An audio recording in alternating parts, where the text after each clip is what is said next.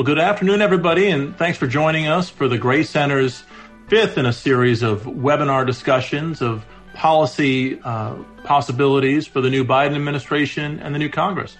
My name is Adam White. I'm the director of the C. Boyd and Gray Center for the Study of the Administrative State. It's been my pleasure to moderate each of these discussions, and I'm sure today will be no different. 12 years ago, when President Obama came to office, in the aftermath of the last financial crisis, financial regulatory policy was a central priority of the new Obama administration. It culminated, of course, with the enactment and original implementation of the Dodd-Frank Act.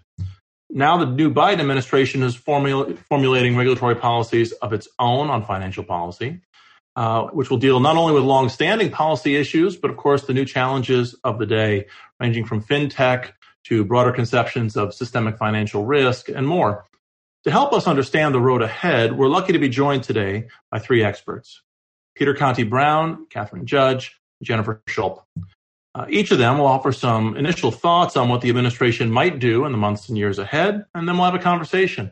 And in that conversation, we welcome your questions. So if you have a question, submit it using Zoom's Q&A function, and I'll get to as many questions as I can in the course of the discussion. All right, enough from me. On to the experts. Our first speaker is Peter Conti-Brown. Peter is an assistant professor at the Wharton School of the University of Pennsylvania, and he's a non-resident fellow at the Brookings Institution's Hutchins Center for Fiscal and Monetary Policy and its Center on Regulation and Markets. Financial historian and legal scholar, Peter's written widely on financial institutions, including his 2016 book, The Power and Independence of the Federal Reserve. And he's the author of one of the Gray Center's most recent working papers titled The Problem of Federal Reserve Governance, Law, Politics, and History. It's available on the working papers page of our website. We discussed that paper in the most recent episode of the Gray Center's podcast, and it's a pleasure to welcome Peter back. Peter, please, the floor is yours. Thanks so much, Adam, and what a privilege to be with you with two great experts also on the panel. I want to tell you a little story about the central banker who almost wasn't. In 1979, as the country was trying to deal with what had been longer than a decade of uncertainty about inflation, and really inflation going back at least to the post-war period, President Jimmy Carter was incredibly unsatisfied with his economic policy advisors, top to bottom. He made a famous speech, a speech where he never said the word malaise, but it became known as the malaise speech. And in that speech, he talked primarily about inflation, and he talked about how he might, using the power of the presidency, uphold American morals with respect to how to fight inflation. Centered very much in his conception that the president and politicians and the public could control these monetary phenomena as the first actors.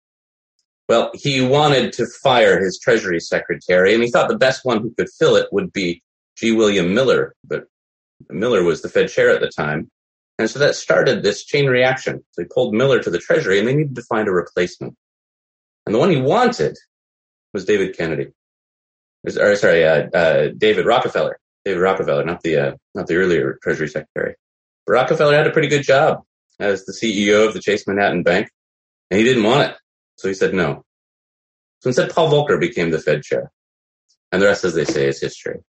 He launched a radical monetary regime change that lasted from about 1979 to 1984, but started a movement toward central bank independence that spread the world over in a specific kind of institutional framework. Now, why am I telling this story? Because these little moments of personnel appointments are the stuff of historical contingency. What might have been, where we might go when this person, but not that person, is given the reins of power to take their team of financial regulatory horses off into this direction or that. Indeed, the appointment power is not only probably the most important way that presidents shape the administrative state, it's also one of the most important ways that Congress, through the advice and consent of the Senate, and then additional oversight over those appointees, also shape the administrative state. Right now, the Biden administration is staffing up. We're seeing confirmations and announcements of nominations and appointees to councils and commissions just about every week. And right now, that is, I think, one of the key issues for us to watch, because that governance, that appointment power, that, as the axiom goes, personnel is policy, will guide so much of what the Biden legacy will be. Now, we, unfortunately, as historians, we don't get a time machine to ask the counterfactual. What would David Rockefeller's Fed have been? And some historians say then even asking the question is inappropriate because of that lack of power. I'm not one of those historians. I think these counterfactuals, these critical junctures that push one trajectory versus another, invite us to ponder in the moment what it is that we might expect from a Fed staffed with this person or that, whether Powell gets a reappointment or someone with deeper democratic bona fides does in his place, whether this person or that becomes the comptroller of the currency, or what the slate of announcements we've already seen for the CFPB, at the FTC, at the SEC, and others will mean. Right now, what we're seeing is an awful lot of extraordinary talent going into the Biden administration, from Janet Yellen, who is the most experienced central banker in world history, now at the helm of the Treasury. Announced today the nomination of Undersecretary for Domestic Finance, Nellie Lang, one of the only likely nominees from both the Trump administration and the Biden administration, although I assume Jay Powell is hoping to be the second. And on from a new CFP director, Rohit Chopra, with deep experience and knowledge of his institution, the announcement of nomination of Kate's colleague Lina Khan as an FTC commissioner, Gary Gensler taking a third tour of duty in government, now as the nominated SEC chair. This is a very deep bench. And so far we're seeing it, with the exceptions of maybe Yellen and Lang, that the president is drawing more from the progressive wing of the Democratic Party. And the Democratic Party, as with any political party, small or large, is a coalition. And sometimes it's a raucous coalition. There's a coalition stitched together with maybe some bubble gum and a prayer at times, with people who in other countries might otherwise be political enemies. What does this mean then for the future? What does this mean for things like climate change and financial regulation? What does it mean for diversity and inclusion and financial regulation? And what does it mean for the path not taken? If these nominees and appointments had not occurred, if they had been drawn from a different wing of the Democratic Party, what would have been the portfolio and agenda pursued instead? And it's one thing to say that we can do all of the above. We can focus on financial stability and climate change and diversity and inclusion and all of these other issues. And I think that to a certain extent that's true. These policy conversations are happening everywhere, and we need not have the same conversation to make good progress. But to take a very practical limitation, floor time on the Senate is a precious and vanishing commodity. The attention span of the public, even the specialized public, is a scarce resource. So what of the many agenda items that we might imagine, how will those priorities play out? And where the neglected priorities might be, which will inevitably occur, doesn't mean that those issues don't continue to evolve and grow. It means that they evolve and grow according to a logic that doesn't have the sunlight of political control as its primary motivator. And so I'm not providing any answers here. I'm providing a lot of questions. But what I would put on the table is those 2 points. Number one, the often repeated statement that personnel is policy is so vitally true. And it's importantly true. This is the effective way of accountability and governance from the president to financial regulatory agencies. So personnel is policy. And number two, remember, there are roads taken, and where there are roads not taken. And these matter. These create critical junctures, just like the Fed chair Rockefeller that we never saw. With that, I'll turn it back to you. Thanks, Peter. Our next speaker today is Catherine Judge. She is the Harvey J. Goldschmidt Professor of Law at Columbia Law School. She's an editor of the Journal of Financial Regulation, a research member of the European Corporate Governance Institute, and a member of the Financial Stability Task Force that's sponsored by the Brookings Institution and the University of Chicago's Booth School of Business. Catherine, thanks for joining us today. Thank you for having me, and it is a great lineup, so I look forward to learning and being able to engage with my fellow panelists as well. since Peter did such a nice job taking us way back, I won't quite follow his footsteps. But I actually liked where Adam started this out as well, which is creating a nice contrast with the agenda that we're looking at out of the Biden administration relative to where the Obama administration was at 12 years ago. Both of them were coming in during a period of economic tumult.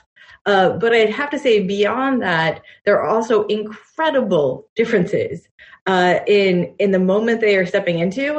And I think that bleeds, not surprisingly at all, into their agendas, or should I say lack thereof, for financial regulatory reform.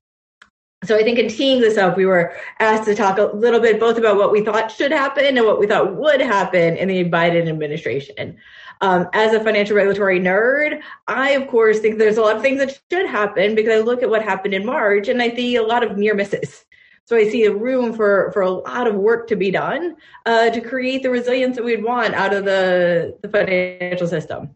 That being said, I don't see it being a top priority, at least in the near term, and that's an important qualifier I'm going to come back and revisit for the Biden administration. And this is very different than Obama. So Obama was dealing with an economic crisis that really was the byproduct of a crisis that emanated from the financial system. So we had a slow build in the financial crisis, and then that spilled over and created real challenges for the real economy. And then partly because the financial system had been the locus, it was clear that had to be top priority. So whether it was Dodd-Frank or something that looked different than Dodd-Frank, massive financial regulatory reform was clearly on the table. And so it was on the table, one, because the crisis revealed incredible weaknesses and deficiencies that needed to be addressed, but also because the political will was there. People were angry and they knew who to blame, and the people to blame were the banks and the non-bank financial system. And so that anger meant Congress had no choice but to try to do something. By contrast, the COVID crisis has been very different in just about every regard. So first of all, the cause was clearly a public health crisis. It's a public health crisis that then created an economic crisis because of the behavioral changes that were required. But precisely because everybody recognized it was this truly exogenous shock, there was far greater willingness on behalf of both the Congress and regulators to respond very, very aggressively, very, very quickly, and a lot more public support for virtually all of the support that's been provided, including support from the Fed that is similar in kind to what it did in a much more controversial way and with a much more pushback in 2008. So I'd say just as an initial matter, we're still recovering. We still have this K-shaped recovery, and we are far from where we were just over a year ago. And so because of that, I think, major financial regulatory reform is just, it's not going to be the first order of the day for the Biden administration. They have a lot of other things on their plate. And going back to Peter's point about appointments, which I agree with completely, I think we can see that even not just in who's been nominated, but where the focus is. Generally speaking, the CFPB is not where you start out if what you're worried about is financial stability. But here we want there to be accountability. We want there to be a sense of rigor, that something's happening. And so I think just looking at where they're starting with the SEC, which has traditionally been about investor protection, the CFPB, which is about consumer protection more broadly, it's very different than where you'd be starting if what you were planning to do was major financial regulatory reform. The qualifiers I want to put out there, and I think they're significant. One is, it's been really interesting to watch the fury that's been created by the GameStop episode and the congressional hearings that we're already having. And part of what's been interesting is just watching the various narratives that have built up around that episode, despite the fact that one might say that none of the actors involved are particularly sympathetic, is a real reminder that people remain frustrated with the deep structural inequities that do exist, and that there's a persistent perception that a lot of those can be traced to a fundamentally unfair level and unlevel playing field in the field of finance. And so I think that we don't know yet, but and I don't think it's going to ultimately be about kind of like payment for order flow. But there is the possibility that apart from like kind of whatever jiggling that might bring about regulatorily, that type of episode opens up bigger questions about what we want the financial system to be doing and whether regulatory reform might help it to achieve kind of some of the other aims that we want it to achieve. The second reason that there could be something eventually happening in financial regulatory reform is, of course, the Fed's new framework, which I think people are very excited about. And going back to Peter's comments about the different groups within the Democratic Party, I think more people across the spectrum are worried about things like persistent inequality right now. And I think there is a growing perception that if the Fed is willing to allow the economy to run hot, that could actually play a meaningful role in helping to address some of the inequality that exists, because that's where we're going to get both the wage gains and employment gains among the groups that have traditionally been most marginalized. But the Fed has been honest that the only way they're going to allow the economy to run hot is if there's not a threat to stability that lurks from their doing so. So I think one of the stronger claims that could be made for why financial regulatory reform should be on the table is that you need targeted reforms to enhance systemic resilience if we want the Fed to be able to pursue the course and really allow the economy to run hot as so many people want it to do. And last, returning to Peter's point that personnel is policy, I think we're seeing a mixed bag here. So as he pointed out, we do have Janet Yellen now as the Secretary of the Treasury. I could not be more excited about that. He also pointed to Nellie Lang as the expected nominee or actual nominee for Undersecretary for Domestic Finance. If you look at what they've both been doing at Brookings, it's all about financial stability. If you look at what Yellen's comments were over the summer, it was clear concern that there were weaknesses in the non-bank financial sector and that those were known even before the episode in March and that the FSOC hadn't adequately dealt with them. So on one hand, these are top priority for people who are now key economic policymakers. At the same time, I think what we've seen of Yellen in recent weeks is that she recognizes her role now is also being the person who takes the Biden administration priorities and provides the voice perspective of economic policymaking to that broader agenda. And she recognizes that financial regulatory reform isn't already part of that agenda. So I do think over time, and I think that's why it's the difference between what we expect out of the next year versus kind of the next 4 years, I think having these folks in place, having the lessons we should have learned and hopefully are still learning from March, which reveal that there are significant fragilities that could have resulted in much more dire outcomes if we didn't have the magnitude of response we did, means that hopefully we will see some progress on financial regulatory reform, but I don't see it happening in the immediate future. Thank you, Catherine. Catherine, you alluded to the congressional hearings that happened recently on GameStop. As it happens, our third speaker today is one of the witnesses of that hearing. It's Jennifer Schulp. She is the Director of Financial Regulation Studies at the Cato Institute's Center for Monetary and Financial Alternatives, where she researches and writes on the regulation of securities and capital markets. Previously, she was at the Financial Industry Regulatory Authority, better known as FINRA, where she was director in FINRA's Department of Enforcement, representing FINRA in investigations and disciplinary proceedings related to violations of federal securities law and self-regulatory organization rules. Jennifer, thanks for joining us today.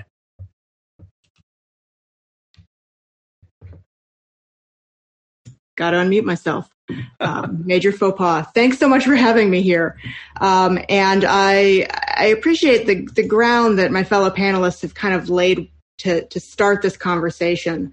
My focus is on securities markets, and I think that in what I'm going to talk about with the SEC, we have a little bit more of a clear picture as to what a Biden agenda is going to look like than we might in some other areas of financial regulation.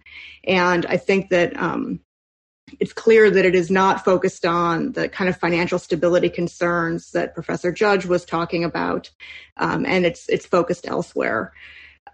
Gary Gensler hasn't been confirmed yet, but it's likely to be soon, and he's already been passed out of the committee. But the acting chair of the SEC, Allison Herron-Lee, had already taken several steps to advance the Biden administration's agenda while we've been waiting for Gensler's confirmation. And I want to talk just a little bit about some specific agenda items that I think we're going to see a lot of interest in and action on from a Biden SEC in the coming year and years. I think the first is an obvious place, and that's in the area of ESG, which stands for Environmental, Social, and Governance, for those of you that may not be familiar. The Biden administration-wide focus on climate change is forefront in the SEC's priorities at this point. There's lots of facets when we talk about ESG in the SEC's realm, public company disclosures, ESG investments and disclosure of strategies, systemic risk that might affect brokers, investment advisors, markets, other market participants, just to name a few.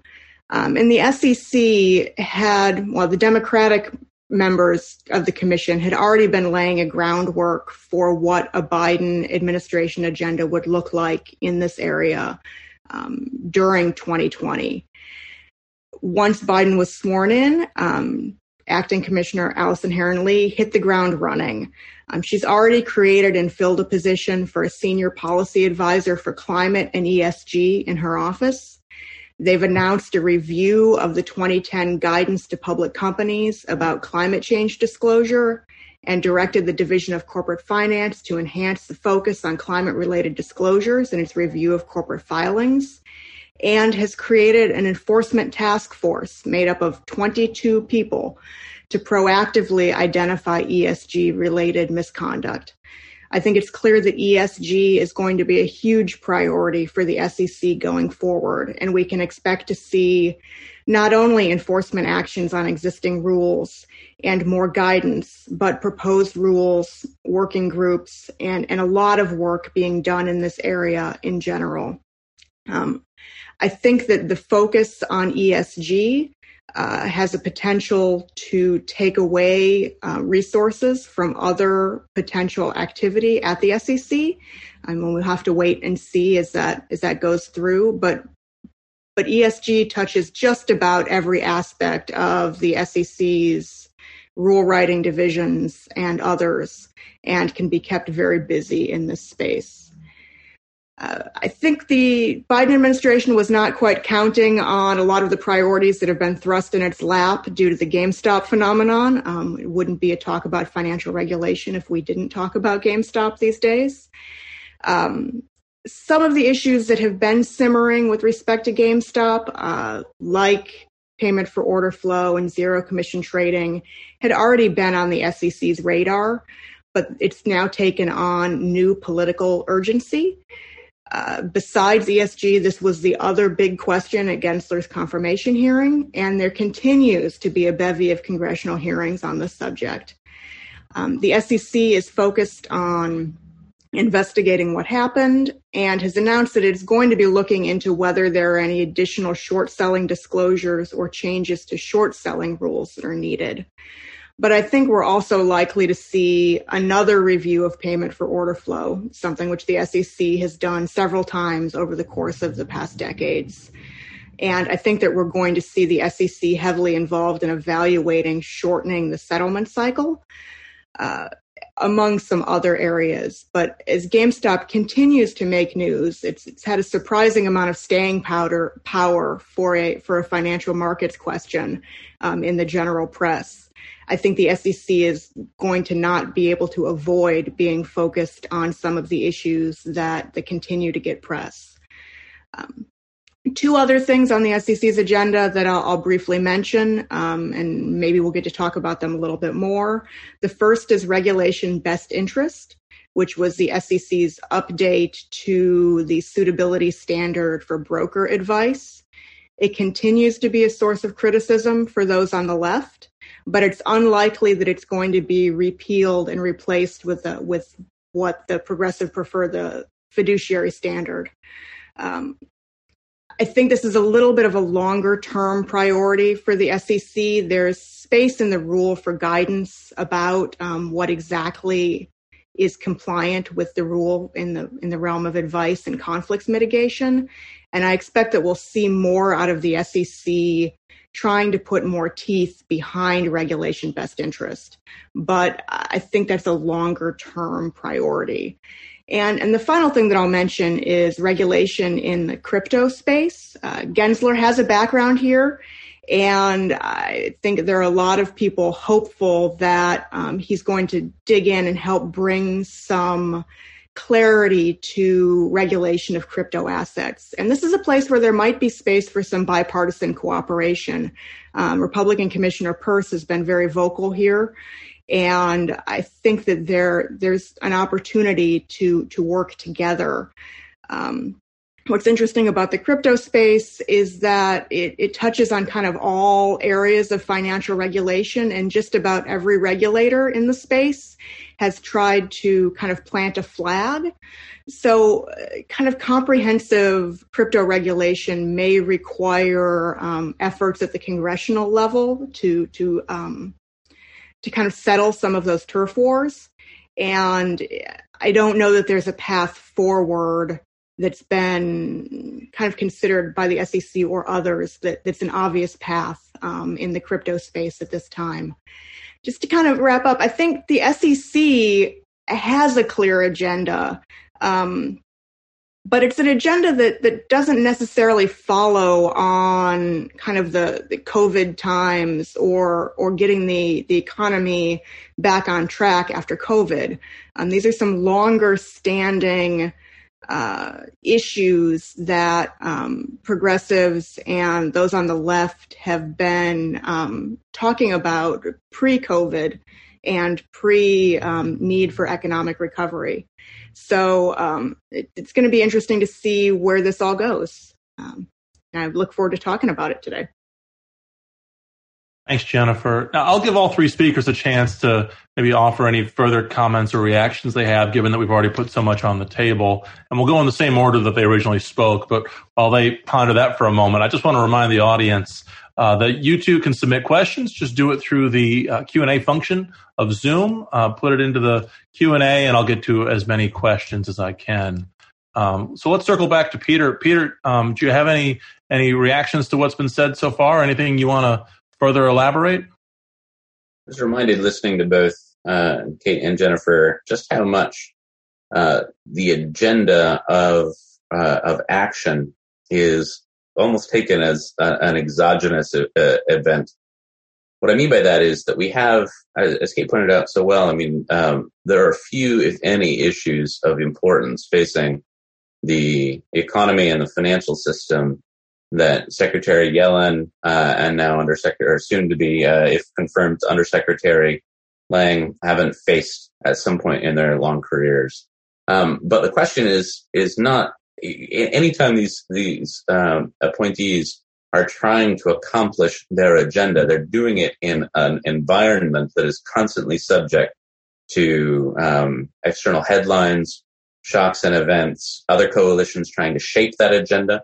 We just don't have a system, much to the good of that system, where political appointees get to, by fiat or dictation, outline what they will pursue. And so watching how that will unfold is going to be so fascinating to me, and to all of us, and very important in these ways. And indeed, that process of policy entrepreneurs coming from within the administration, within Capitol Hill, outside, lobbyists, academics, everywhere, people pushing to shape that agenda, not just what's on the agenda, but what order that is in, is going to be pretty important, especially if, as is likely to occur, as we return to normalcy and with the fiscal support that we're seeing, that we have some boom times. These might be times, as Kate pointed out, that we're facing less the urgency of this is a deeply broken system, so we need to fix it, and more, things appear to be going pretty well, but there are lots of broken things under this system. How do we attack that which is broken? The other thing I would say, in response to Jennifer's point about the surge in attention to, in the capital markets and corporate governance context, we talk about ESG, environmental, social, and governance, but in financial regulation, which talk about come with a variety of other terms, is the difference between what you might think of on a spectrum between non-coercive activity versus coercive activity. So coercive activity where the government has a monopoly on something, you just can't even choose an alternative. Money is an example here. Two, consequences where if you disobey, then there will be real consequences to you. You have to pay fines, you can go to jail, regulatory action. Versus what we're seeing a lot more of right now, which is much more on the government's convening authority and allocation of research interests and exploration. There, the fact that the SEC is convening a lot of exploration and research around the intersections of capital markets and climate change, I think is a very, very good thing. I think the fact that the Fed just created a new position that Kevin Styro, the former head of supervision at the New York Fed, will now occupy at the board, which is supervision and climate change, a very good thing. And so focusing on that non-coercive side until we gain enough expertise and experience to recognize just exactly how the legislative apparatus of financial regulation fits with the things that we're learning about these new issues, I think that is not only healthy, but it's extremely important so that these regulators can gain the expertise necessary within their bailiwicks to focus on new issues as they arise. Thanks, Peter. Kate, anything to add? Yeah, I will jump in. And Jennifer did a really great job, I think, of providing a more grounded perspective of what it looks like going forward with the SEC. And that was actually where I cut myself off because, of course, I had more I wanted to say than time to say it.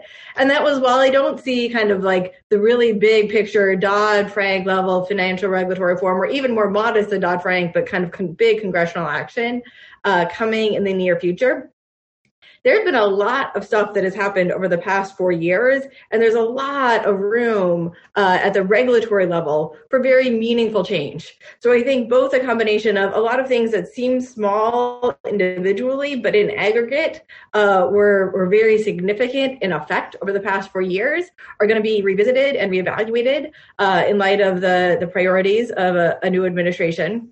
But I also think it's going to be going forward, what is it we're trying to achieve?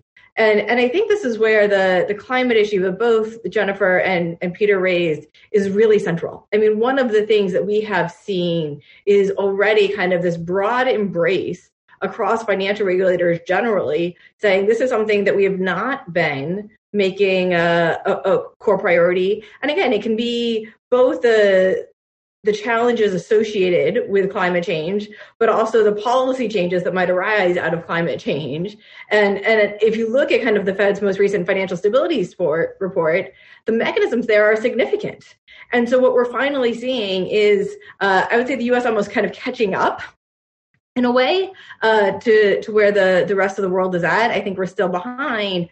But what we're doing is not just kind of catching up by having the Fed jump in where the ECB and the Bank of England now, even with its broader mandate, already are and are actually out in front, but instead more of an effort across different regulatory agencies to figure out like how do we deal with this? And I think it really is going to be incredibly interesting to watch going forward, because the unknowns continue to loom large. I mean, like, what is it we're trying to get at through climate-related disclosures? What is it? Is it really about risk factors as we've traditionally conceived them? Is it about feedback loops that we have yet to do a good job ever requiring disclosure about, but that is necessitated now because of the exigencies of the circumstance?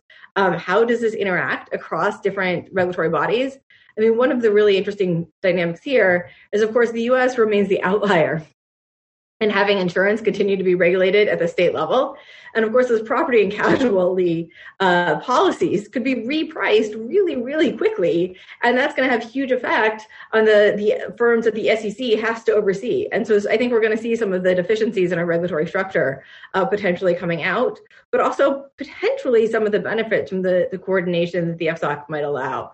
So I do think just seeing the way that is emerging, how quickly it is emerging, is really interesting. And I do think, just more to Jennifer's point, there's just going to be a lot that happens at the regulatory level. It's not going to be a top order of business, I think, beyond that for a year or two, but we'll see.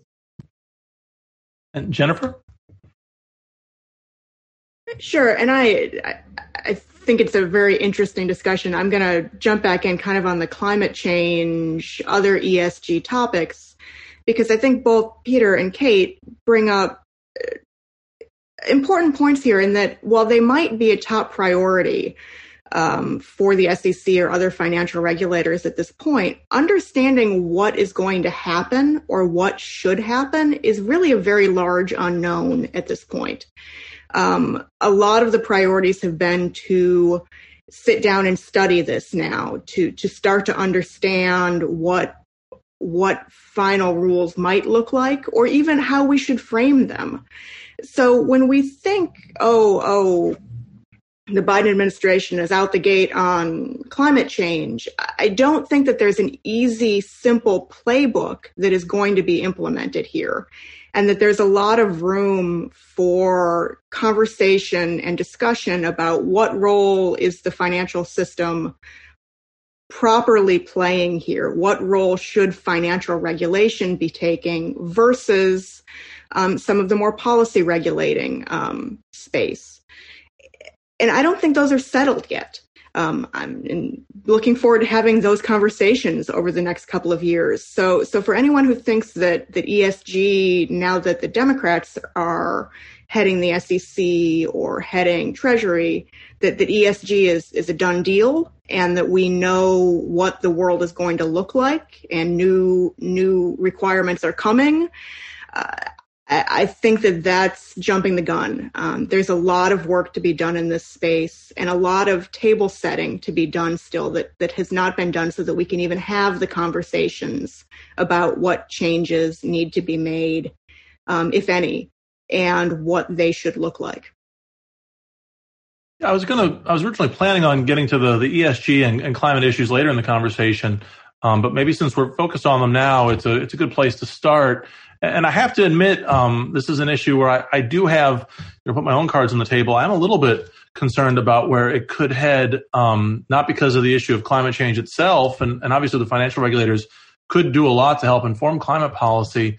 But for what it's worth, I'm a little worried about the financial regulators becoming more and more like everything regulators. And I know we're only talking about climate policy here, but I guess my big picture question about this is isn't there a risk that if the financial regulators jump in sort of so energetically on this issue that obviously has economic and market ramifications, but it's not sort of a traditional focus of these agencies, isn't there a risk that future administrations will take their own sort of core policy priorities and try to leverage the financial agencies? I guess my question then is there something different about the climate policy that would help us avoid that problem? Or is this just the natural trajectory of the financial regulatory framework in our country? Kate, you focused on the issue first, so maybe I'll let you go first.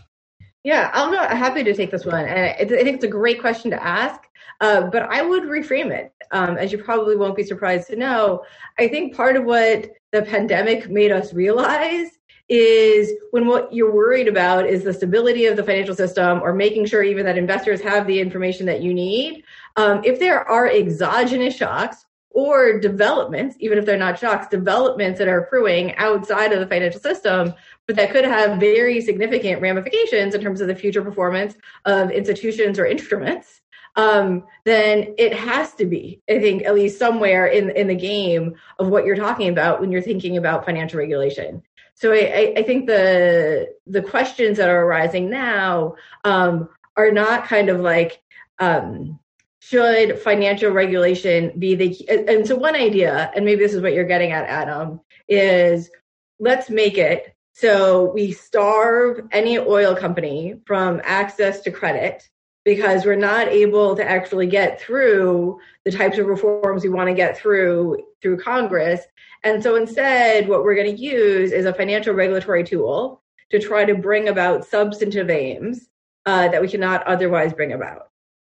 A different way of understanding it is we are still really focused about it on investor protection and the resilience and health of the overall financial system, but we are facing a world where climate change is happening. It's happening more rapidly than many people were prepared for. That has huge economic repercussions. That also has distributional repercussions in ways that are relevant to, again, the value of the firms, the business models of firms, and the value of instruments. And going back to Jennifer's point, this is right. I think there's no magic bullet. There's not like, here's a solution to what we ought to be doing. I think it's going to vary by every different regulator. I think it's going to involve a lot of trial and error. But I think when you're dealing with something where there's a lot of uncertainty, you don't start by saying it's really big, it's really uncertain, so let's just like sit back and watch until the tsunami hits us, particularly when we've been hit by a couple of tsunamis already this century. It's instead like, let's try to start to get out in front of it by figuring out what is the information we need. And so some of the interesting academic work that's been doing, for example, Madison Cotton has a really nice effort, and she's looking at kind of the way some of the firms that Jennifer is talking about that are, smaller public companies are really reliant on what they're currently paying for property and casualty insurance as their ways preparing for possible climate change. Obviously, that's not going to work if those can be repriced dramatically very quickly, which right now they can be. And again, going across the political issues, I think even people who are more skeptical about what might actually happen on a climate change front are willing to recognize that there is the possibility in the United States, abroad, or in both, of very significant policy changes that could also have the effect of really changing the value of assets that right now are backing a whole variety of financial instruments. So if you look at stranded assets as just the starting point for that conversation, I think you can be very skeptical of climate change and still think financial regulators need to know a lot more than they do about kind of the policy changes that could come about apart from the climate changes that we're witnessing as a way of trying to avoid unexpected and very, very unpleasant shocks for which we could have been more prepared. Thanks, Kate. Peter, Jennifer, do either of you have anything to add on this theme? Peter, go ahead. Let me mention, Adam, I think your concern here is really important, and in the sense that institutions that follow the bureaucratic logic of growth and drift, which is extremely common, can present problems of accountability and governance. So when you stuff too many functions into a single institution but have relatively narrow aperture for conducting governance and oversight, then that can get pretty muddled. And one version of that story is that consumer financial protection located within the Fed, Congress deemed was too confusing. It was too much of a bowl of spaghetti. It was better than to hive off that bureaucratic and institutional function to a different institution, in this case, the CFPB. There's an opposite concern, which I wonder if it troubles you as well, Adam. It certainly troubles me. And that is a concern to say that things that are clearly a core part of the Fed's legislative mandate are subject to these political pressures to say, you can do your thing, but not that. So even though climate change is going to create genuine instability for the banking sector, so not the ramifications for finance, it's finance with ramifications for climate change, but you can't touch that, so we're going to separate it. And also, you can't mention anything about inequality. Race is not part of your story. You can't touch anything that deals with any kind of fiscal policy. And for a time in the 1930s, Henry Morgenthau was constantly upset at Mariner Eccles for caring about the sterilization of gold flows, which we would regard as a kind of a core monetary issue under that regime. So that's the part that makes me uncomfortable. When we're looking at central bankers and other financial regulators trying to do central banking and financial regulation and understanding that these other risk factors, which touch on inequality, the heterogeneity of allocations of benefits, economic benefits consistent with mandates across race and class divides, climate change, other things like that. And then also for the other side, if there are other issues that they're concerned about that touch on those core mandates, I think let the mandate stand, because we create too many exemptions and exceptions and loopholes. Then we have the opposite problem. It's not that we have too many functions stuffed within an institution. We have an institution that can't function because the political apparatus that we've imposed upon it is too dizzying to navigate. Thanks, Peter. Jennifer? Yeah, thanks. And I share your concerns, Adam. Not surprisingly, given where I'm coming from. But I think that there's so many questions wrapped up in climate change that it's so hard to say we need to draw straight lines or clear lines as to what the SEC should or shouldn't be looking at here. I do worry about proposals that move the SEC into more of the policy regulation as opposed to the financial regulation. There's a big difference to me between a proposal that says you need to climate change can be a material risk and you should be disclosing material risks versus tell us what your carbon footprint is on a quarterly basis when you file your reports. And there's proposals out there on all sides of the aisle or on all sides of that issue that take different tacks. And I think we need to be very careful to make sure that the financial regulators are regulating finance and not regulating the environmental protection questions themselves. That said, I think that there's a lot that we can be learning. And to Peter's earlier point about funneling research or funneling attention to some of these issues, particularly where we're talking about systemic risk, I think that is something that can fall within the proper ambit here of the financial regulators. So I think that even when we are controlling for kind of the concern that you've articulated, there's still work that can be done in the financial regulatory space. I'm hopeful that we keep our eyes focused on that work as opposed to some of the broader questions about how can financial policy be driving environmental policy. So I think that's where we run into the dangers. Maybe just to stay on this for one more tick, there's a question from the audience. Nicholas Anthony asks Peter if Peter has seen incidents in the Fed's history where things like climate change policy came up within the Fed, but as Nicholas says, were shelved or sent to another agency. I mean, Peter, you've studied the history of the Fed more than just about anybody. Is there sort of an analogous context that you'd point to on this? I'm not sure about the last part. Lots of folks are focused on this, but absolutely. In the 1950s, there was a growing sense that the concentration in banking had just kind of jumped the rails, such that the existing antitrust environment created during the Progressive era, which had exemptions for banks, was no longer sufficient. And so we had a series of pieces of legislation. The bank culminating in the Bank Merger Act in 1960, but also the Bank Holding Company Act to a lesser extent in 1956.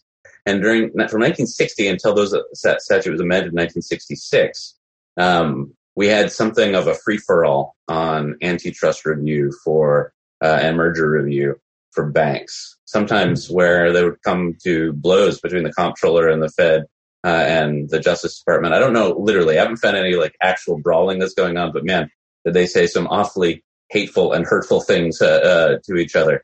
And eventually, with a strong shove from Congress, although each with a role to play, the merger review process is now much more deferential to the DOJ, still with the Fed having an important role to play. And there have been some people who've been really fighting to reinvigorate bank merger review. Jeremy Kress, for example, at Michigan has done some good work on this. But that's a big example, all right, where the antitrust concerns from one perspective might be very, very different from the stability concerns of another. Need not look further than 2008 to recognize that the vehicle of choice for the Fed was indeed concentration, having J.P. Morgan acquire Bear Stearns and Washington Mutual, having Wells Fargo acquire Wachovia, presenting even conflict of interest waivers for lawyers representing both sides or all sides on various deals. That's a financial stability logic in the moment of crisis that looks a lot different from antitrust logic in other times. And so that's a really big example. But indeed, the history of the Fed, top to bottom, is a history of getting out of its lane, redrawing its lane, having other people redraw its lane, and being in constant dialogue with various financial regulators and other regulators, members of Congress, other politicians. Thanks, Peter. We'll get to financial stability in just a moment, the FSOC in just a moment, but just one last question on ESG. It comes from Richard Morrison in the audience, and he alludes to the Labor Department's rule that was promulgated late in the Trump administration on ESG and retirement investments. And Richard asks, do we expect President Biden's Department of Labor to formally repeal the Trump-era rules on ESG and ERISA and proxy issues? And he asks, will the SEC's new enthusiasm for ESG here have a turf impact, or have an impact here, or a turf war? I'll just throw it out to anybody who would like to take it. What should we expect on those Trump-era rules and the working relationship between, say, the SEC and labor as they both try to regulate in the public interest, but with different areas of specific focus? I'm happy to jump in on that. Go ahead, Jennifer. Well, the Department of Labor has announced that it won't be enforcing either of those rules. I think that came out yesterday or the day before. So I think that's the first step towards change from the Biden-era Department of Labor. Whether it's a formal repeal or guidance that takes the teeth out of those rules, I think will remain to be seen. But I wouldn't expect that either of the Trump era rules really continue to function in the way the Trump administration intended them to. As for a turf war, DOL and the SEC have kind of been at each other's throats on this for years now. That was in the Obama era as well. I'm not sure that that's going to change. DOL certainly views their jurisdiction here over ERISA strongly, as they should, and view that their role in guiding ERISA fiduciary responsibilities is separate and apart from anything that the SEC might do here. I think there will be cooperation between the two agencies. There was in the Obama administration, there was in the Trump administration, but I think that we may continue to see separate paths from both of them as they both wrestle with these types of issues. Anybody else want to weigh in on that? Go ahead, Kate. Yeah, I want to jump in a little bit bigger picture, but related to that, because Jennifer has made some nice points. She did a nice job, again, I think, answering the precise question as it was asked. But I think there is this broader question of kind of like, where the agenda is being set. And so one of the interesting things, and it relates a little bit to climate, but it really does come into play as well with the growth of ESG, is one of I don't know if it's the new administration that is the origins of saying, these ESG factors matter. What we've seen is investors express an incredibly strong preference, as we're seeing a huge amount of money flowing into funds that are making all kinds of claims. And so what we're really seeing is, even if all you're trying to do is make sure that investors are actually getting the investments that they think that they're getting, there's a need to make this a top priority, because I think there's been a lot more, many more claims made that can necessarily be substantiated regarding the ways that you are making decisions about allocation. And so I think Jennifer's right. It can have some substantive effects on decisions that firms are making, but I think that is not necessarily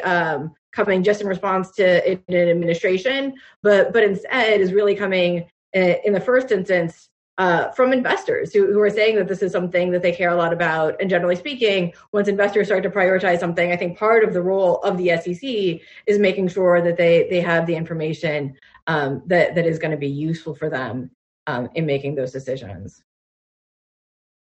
Thanks, Kate. Is it okay if I turn now to the FSOC? When I began today's conversation, I alluded to the fact that the Obama administration was tasked with first helping to enact Dodd-Frank and then to initially implement it. And at the time, I always found FSOC, the Financial Stability Oversight Council, for those who are listening in but aren't aware, it's the interagency council that's sort of headquartered and chaired by the Secretary of the Treasury in the Treasury Department, with the Office of Financial Research. But the council itself includes the heads of a number of agencies, the chairs of some of the multi-member commissions, and so on. I always found that to be fascinating. And back when Naomi Rao ran this center, I wrote a working paper on it back in the day.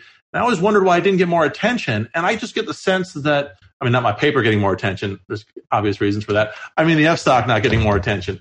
And I always kind of wondered what would happen in the next administration. And I just get the sense that people are focused more and more on the FSOC, on its possible role in financial regulation broadly, and really sort of having almost call it FSOC 2.0, another opportunity to continue to build this institution. Am I exaggerating the amount of focus that's being put on FSOC right now, and what might we expect in the Biden administration? I'll open that up to anybody who wants to take it. Peter, I saw you nod. Maybe I'll give it to you first. Yeah, I'm also really eager to hear from my co-panelists on this. Kate's thought a lot about FSOC and that institutional array. You know, when it was we were going through parallel debates in a transatlantic context about how we should institutionalize financial stability oversight in the ECB, in the UK, in the United States. Of course, these are conversations that are happening all over the world.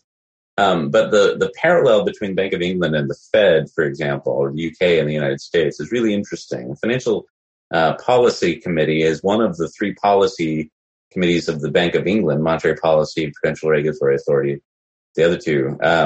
But we don't have that at the Fed, and that was a choice by Congress. Interestingly, it's a choice. Kate mentioned the Financial Stability Report, which is just a few years old. This is a priority of Jay Powell of the Fed, and it was essentially saying we have to focus on financial stability.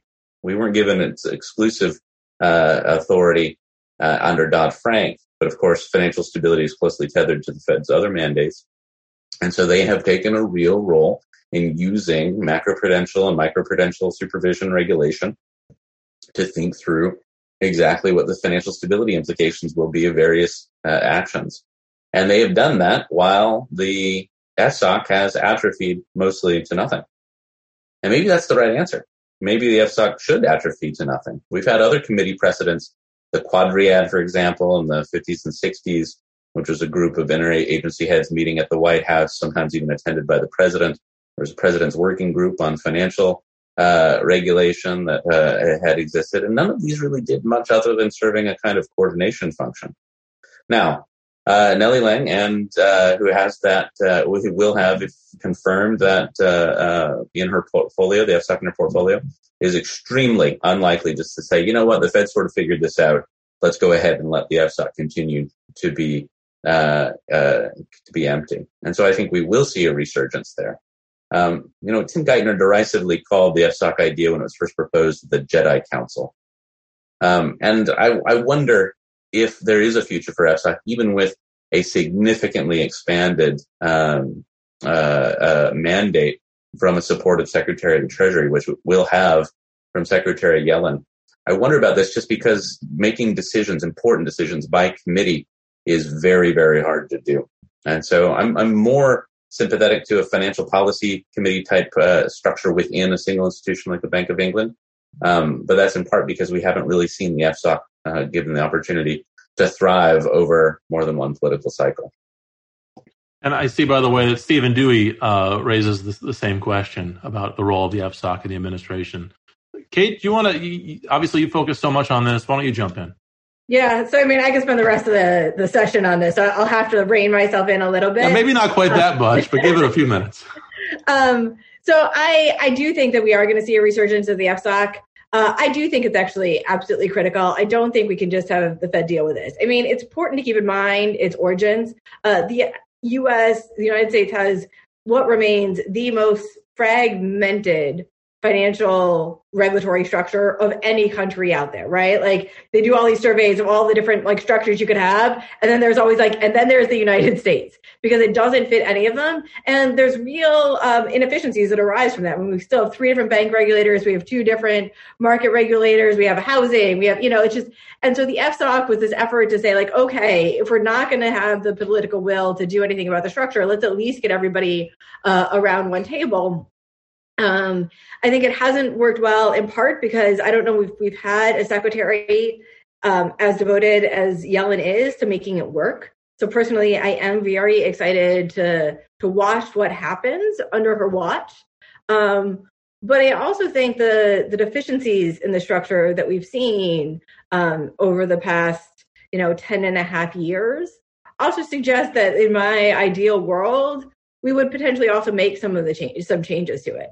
I mean, one of the challenges is it's just so big. And Peter referred to the President's Working Group, which I think was part of the role model for the FSOC, that reemerged during the past crisis. Like that actually ended up being a very effective mechanism through which there were ongoing conversations about how to contain things. When there was idea of we're like, okay, we need to do something about money market mutual funds. It wasn't FSOC this time that was issuing it. It was, kind of the current version of the President's Working Group.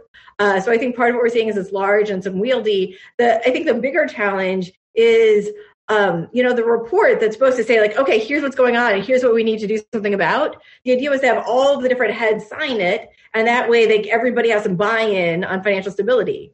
But the reality is like they still have their primary mandates and they haven't actually taken on systemic risk as something that they need to worry about, despite the fact that I would say non-bank finance continues to remain one of the key challenges. And oftentimes it's interactions. So we really do need to think more broadly about kind of staffing and mandates at the other agencies. And so that waters down kind of the mechanisms that were meant to create accountability. So I am hopeful that it's going to do more. I'm hopeful they managed to bring in somebody more committed to also reviving the OFR, which is a critical additional instrument to create the data necessary.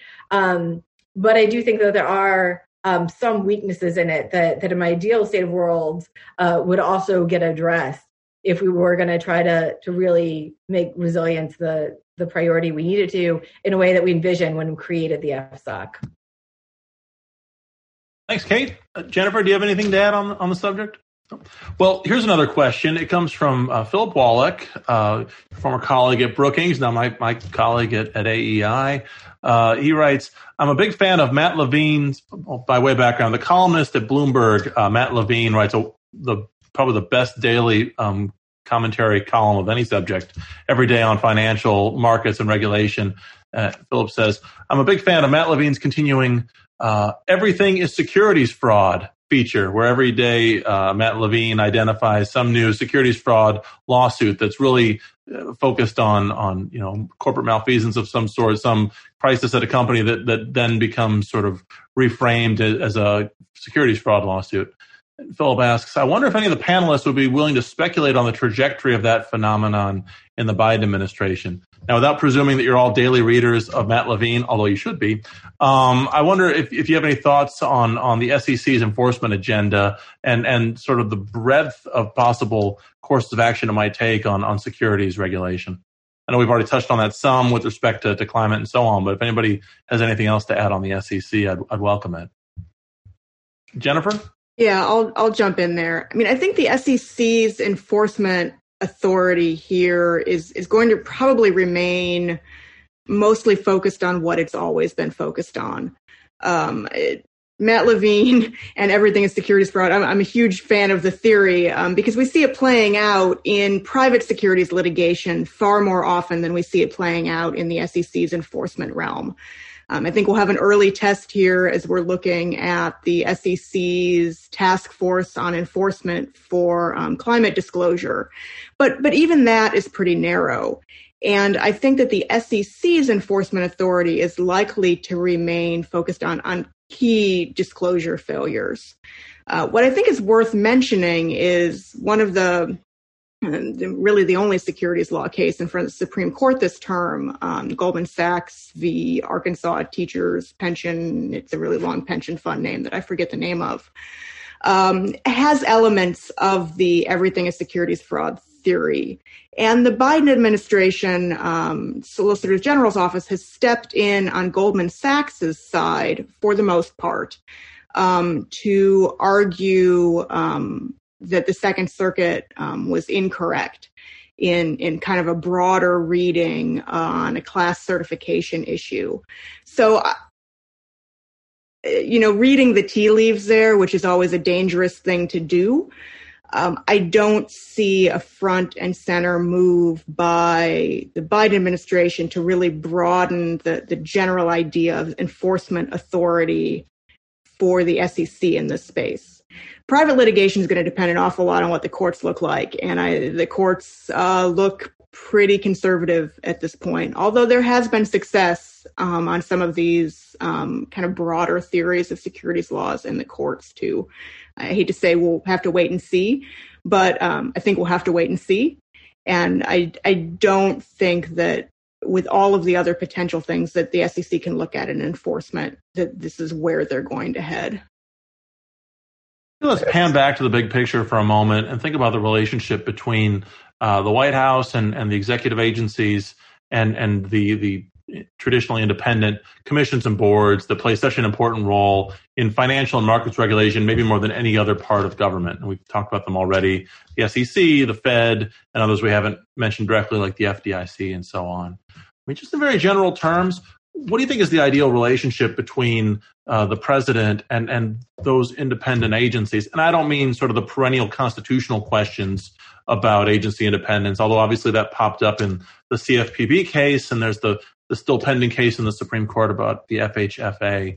But the financial regulatory commissions, they're not part of OIRA's overview of the costs and benefits of regulation.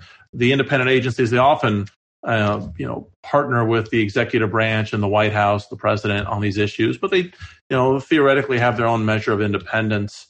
What's the right balance for an administration to strike? And do you think it's time for any formal reforms at OIRA or elsewhere to kind of formally bring those independent institutions into the leadership of the White House in a more concrete way than they already are? Can we in on this? Go ahead, Peter. And again, I know this is something that Kate has thought a lot about as well. I'm extremely resistant to the idea of any idealized relationship between and among financial regulators, central banks, and the political process. In part because the very flexibility and evolution of those political processes and what priorities should be for the institutional framework that's already been imposed is the way that accountability occurs.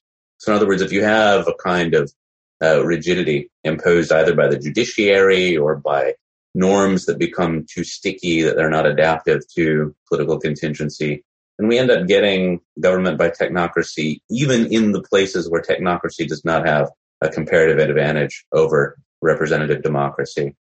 Now, at the same time, you can take that the institutional separations that do exist and have been maintained legislatively through norms and sometimes even through the judiciary should have something of a status quo bias in their favor, and they do have that.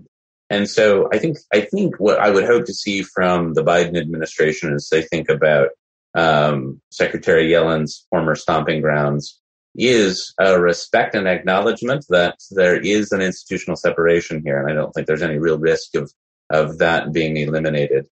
But at the same time, financial policy writ large, economic policy writ large, even elements of monetary policy, such as the monetary fiscal divide, are not the exclusive purview of the central bank. And these issues have a huge amount of distributional consequences and policy reorientations that should be and that are sensitive to political processes. And so I think that is extremely important. And I think that when central bankers are in a posture of making value judgments with very important distributional consequences and then want to exempt themselves from any kind of public scrutiny in the name of central bank independence, they're committing a real error here. And that's something that should be corrected. Thanks. Jennifer, would you like to jump in, and we'll let Kate have the final word on this subject? Actually, I'm interested to hear what Kate says on the subject. Go ahead, Kate. All right. Well, given the floor, I'll take it. I think Peter summed the situation up very nicely. And I think is that we need to expect and want heterogeneity. And I would say that's heterogeneity across time and heterogeneity across different issues. And again, I start with the byproduct of the fact we have this not only do we have a lot of independent regulators in the financial regulatory realm, but we also have this incredibly fragmented system within the financial realm that are more and less good at communicating what they are doing or shifting priorities in various ways.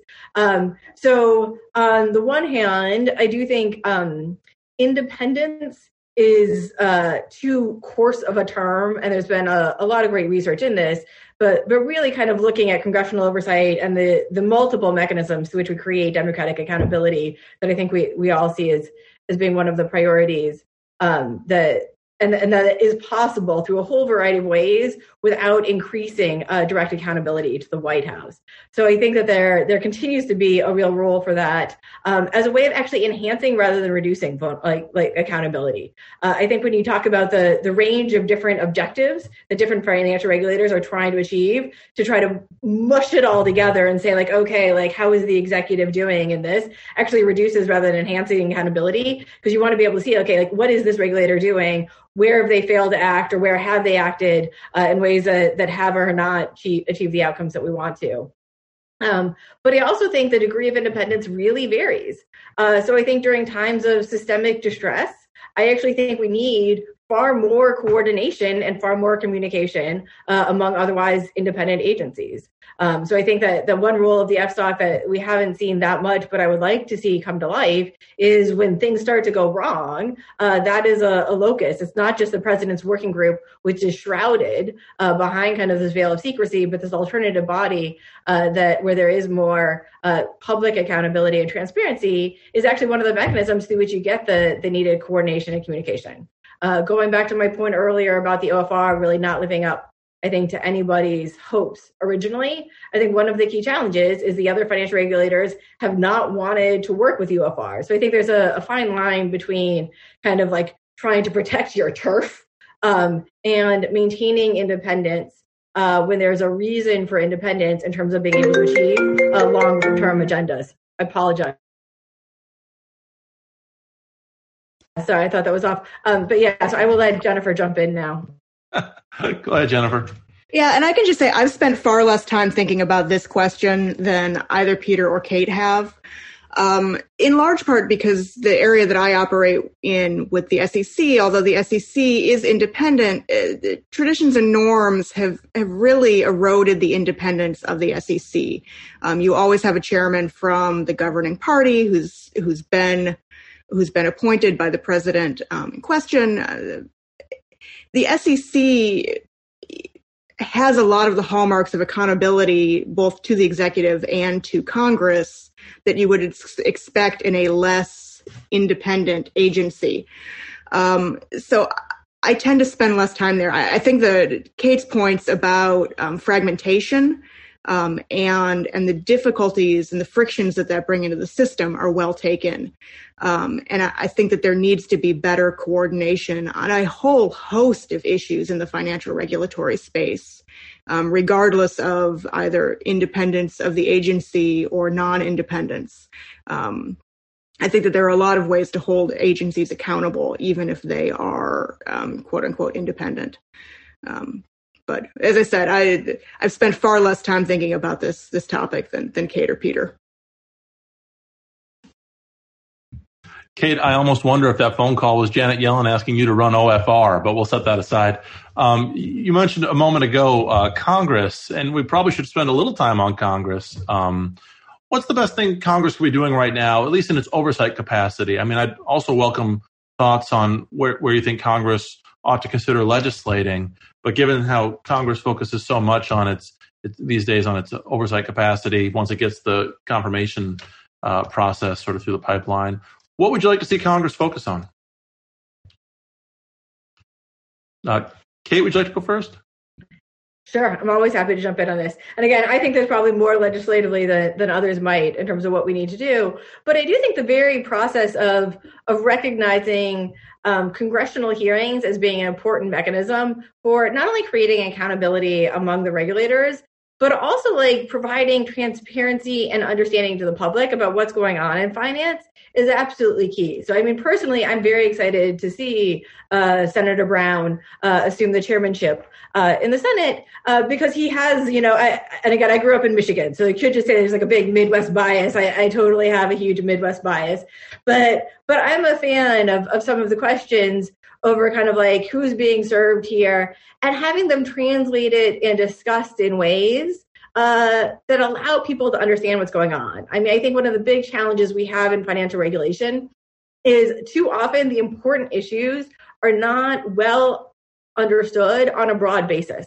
And they get spun in particular ways that really miss out on oftentimes like what's at stake. And so part of what I see hopefully going forward is not only kind of like pressuring financial regulators to answer in particular ways, but in helping to set the long-term stage for an agenda, really increasing kind of public awareness and public discourse about what's at stake and what's going on and how things might be done better. Thanks, Kate. Jennifer? I mean, you've already seen Congress up close, I suppose. Yeah, I largely agree with that. I think Congress has an important oversight responsibility here. But at the same time, I think that the oversight responsibility should be focused on oversight rather than kind of the show trials and the showmanship that Congress can often fall prey to. I think a lot of times the hearings that are meant to oversight the financial agencies simply turn into political theater rather than a true understanding or a true desire to understand the issues. So I like effective oversight. I'm not sure that Congress is always great at giving us that. Peter? I'm such a huge believer in the role of Congress in financial and monetary and economic policy. And we had something of a test in 2020 that many of us were nervous about. And that was that because the Fed was on its front foot in 2020, starting from a baseline of its 2008 experimentations, then building aggressively thereafter, there was a concern that they would crowd out Congress and that the congressional reaction would be, you know what, because we have an aggressive Fed, we don't have to take some of the hard political calls that are required by using fiscal policy on the front line. And yet it is March 11th. President Biden just signed a $1.9 trillion package, the second largest fiscal stimulus bill ever passed, the first, of course, being the CARES Act itself. And that comes on the heels of a $900 billion piece of legislation, now largely fiscal, almost exclusively fiscal, signed by President Trump on December 27th. This tells me something pretty extraordinary, that the fears that many of us had, myself included, were maybe they were exactly right based on what we knew at the time, but events have suggested that Congress is not seeing monetary policy as a substitute for aggressive fiscal policy. And I think that for those of us who want to see Congress on the front lines of policy decisions, economic policy, financial policy, and the like, this is something to celebrate. Even if you're one of those folks who thinks, "Oh my gosh, what incredible waste," or "I would never vote for this kind of thing." Those kinds of folks have generally, and I think correctly, been worried about the Fed displacing Congress's appropriate role for being the policy responder of first resort. And I think that those concerns are just not, they might be overblown. And I say that with some note of penitence because I was doing a little bit of the blowing on those overblown concerns. The other thing I want to see a lot more of, and this is something, Adam, that we talked about on the last podcast, is I'd sure love to see Democrats and Republicans engage in some sort of a restoration of the relatively recent past on Fed appointments. Vacancies, there's a pending vacancy now. I think the Biden administration should move extremely swiftly in nominating someone, and that we should see something like we see in many other contexts, from antitrust to Department of Justice to many, many others, where the assessment looks much less like a Supreme Court nomination and much more like a bipartisan evaluation of credentials and appropriateness. We had that until the late 2000s, and now we've got and who is to blame for this, I think, is open to debate. But we need to restore that norm because the consequence has been a devastating vacancy crisis at the Fed, and the Senate has an important role to play in remedying that. Peter, thanks as always for advertising the podcast. For those who aren't already subscribers, we call the podcast Gray Matters after the Gray Center, where in addition to just normal podcast episodes, events like this appear. Subscribe, 5 stars, blah, blah, blah. Anyway, a couple of questions before we wrap up. We have about 10 minutes to go. I'm going to read both of the remaining audience questions and throw in one of my own. And you all can try to keep up and cherry pick whichever one you want to answer. Nicholas Anthony asks Jennifer, and this was about 45 minutes ago in the conversation. He says, Jennifer, Peter mentioned the effect of headlines and people pushing agendas. Do you think that effect partly explains the sudden rush to address payment for order flow? Do you think change is overdue here, or has it been left alone for so long because it's not an issue? So that's one question. Another question comes from Nikhil Sridhar. He asks, is it reasonable to expect the Biden administration to reverse the recent Volcker Rule rollback for collateralized loan obligations, VC funds, and securitized loans? 2 technical questions. I'll throw in a third while we're at it. Just in very general terms, we haven't talked much about fintech. Do you have any thoughts on what we might see in the next 4 years as obviously technology changes? It seems faster than ever with real impacts on the financial services that we receive and the way we get information about markets. I mean, that's like an all-you-can-eat buffet of nerd questions there. Maybe I'll let Jennifer go first, and then Kate, and then Peter. I'll take the one that was specifically addressed to me, but anyone else can feel free to weigh in. Payment for order flow is interesting because it has been looked at multiple times by the SEC over the past 2 decades, but it is something that did predate the GameStop issue as something that was being looked at by regulators again. In 2020, FINRA had a targeted exam looking at zero commission trading, which is in part another question as to how does payment for order flow operate. We haven't seen the outcome from what FINRA decided or learned from those sets of exams yet, but to say that it was only on the table because of GameStop, I think is incorrect. Regulators have been looking at it.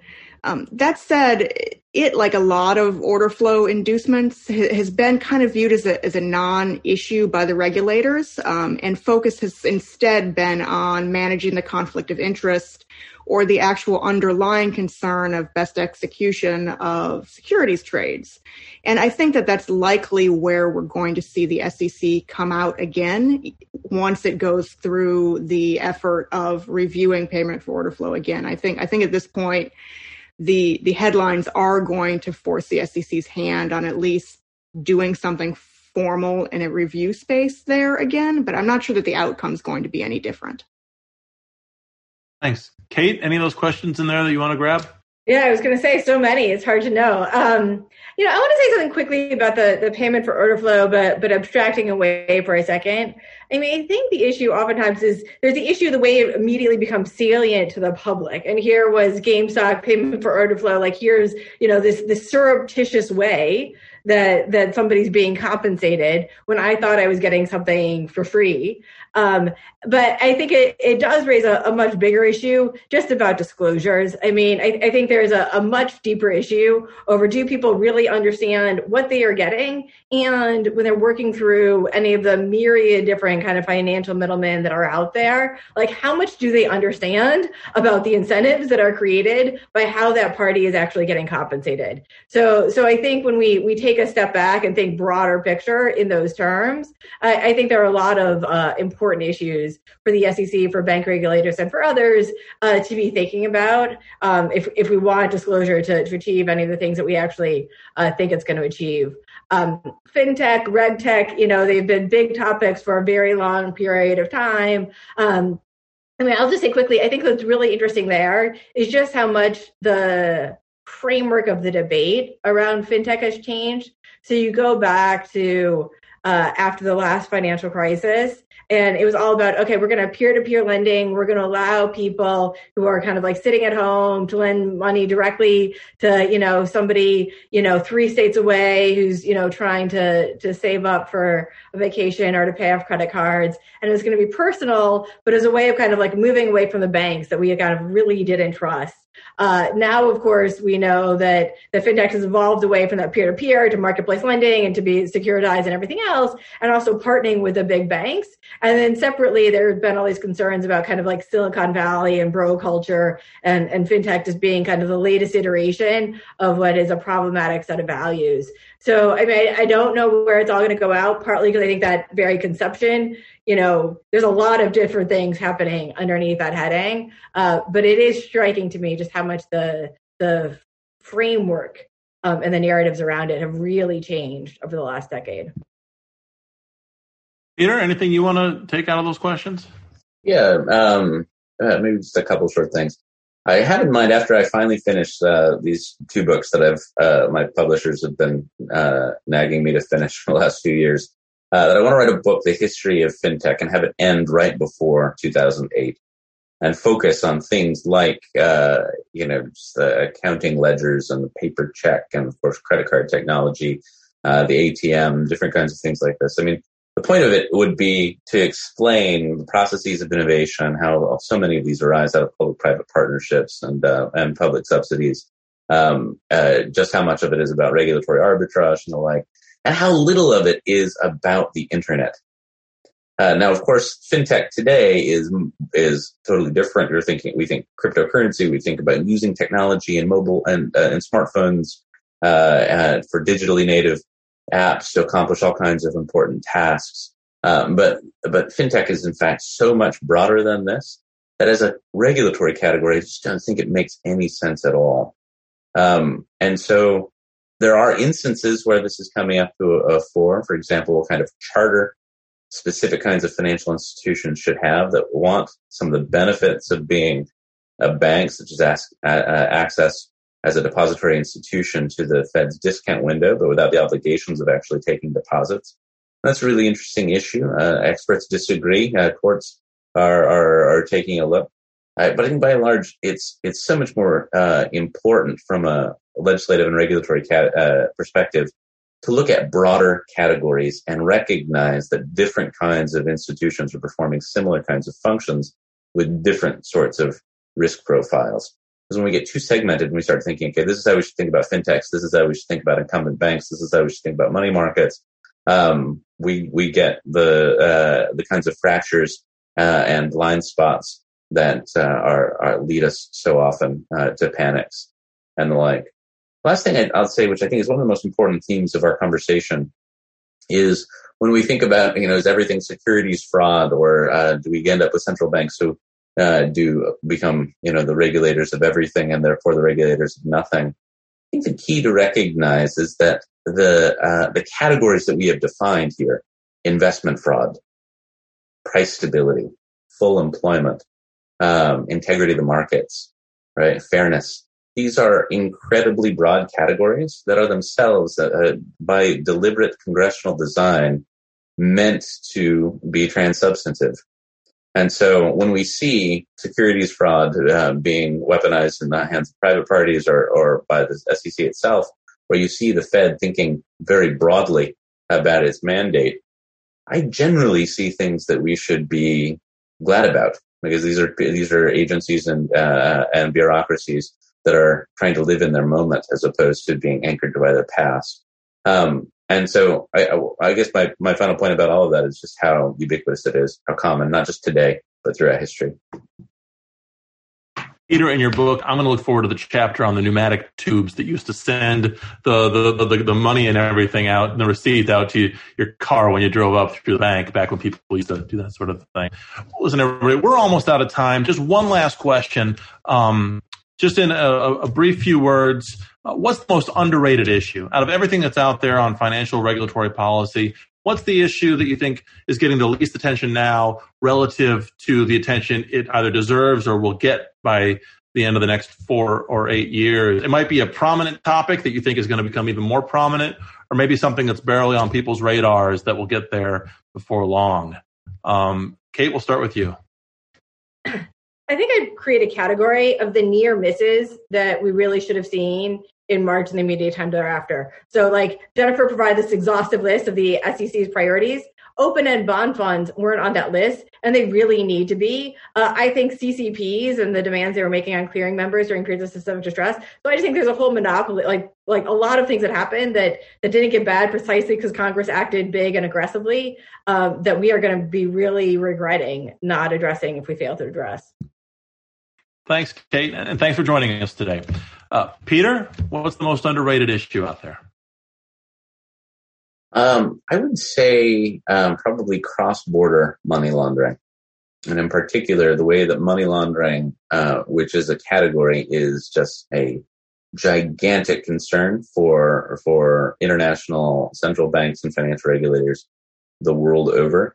And we are so far from getting a good grasp on this, and especially how crypto is going to interact with money laundering. This is, shoving, in some cases, central banks toward central bank digital currencies and other kinds of centralized ledgers that might be competitors for crypto. But I would like to see a lot more careful thinking about the state of the art of money laundering, and especially as the payment system and financial system continue to evolve. Thanks, Peter. Jennifer, you'll get the last word. What's the most underrated issue out there? I think I'm going to steal something that Kate talked about a bunch today, which was fragmentation in the regulatory space, which I don't think that we're going to hear anything about over the next 4 years. But the friction that it creates in the system, the duplicative regulation, the inability to regulate it coherently when we're seeing that in the crypto space now, where we have turf wars over what crypto should be able to do. I think the fragmentation itself is a problem, and it's a structural problem that is not going to get the attention that it deserves. Thanks, Jennifer. Thanks again to everybody for everything we've discussed today. This has been just fascinating. I know I enjoyed it, and I hope our audience did. And just a reminder, everyone, this is the final installment of a 5-webinar series the Gray Center has been hosting since mid-January on policy agendas in the new administration at Congress. The previous discussions are online, and they'll appear in our podcast. We focused on OIRA, energy and the environment, big tech, and police and civil rights. And it was just a fascinating series of conversations, and I've really enjoyed it, and I hope our audience has as well. For other updates on what the Gray Center will be doing next, keep an eye on our website where we'll keep announcing things. And before long, we'll even be meeting in person again. We're planning in-person events, conferences in Washington beginning in the fall. So stay tuned to our website. Thanks as always for joining us today, and I hope you join us again for our next event.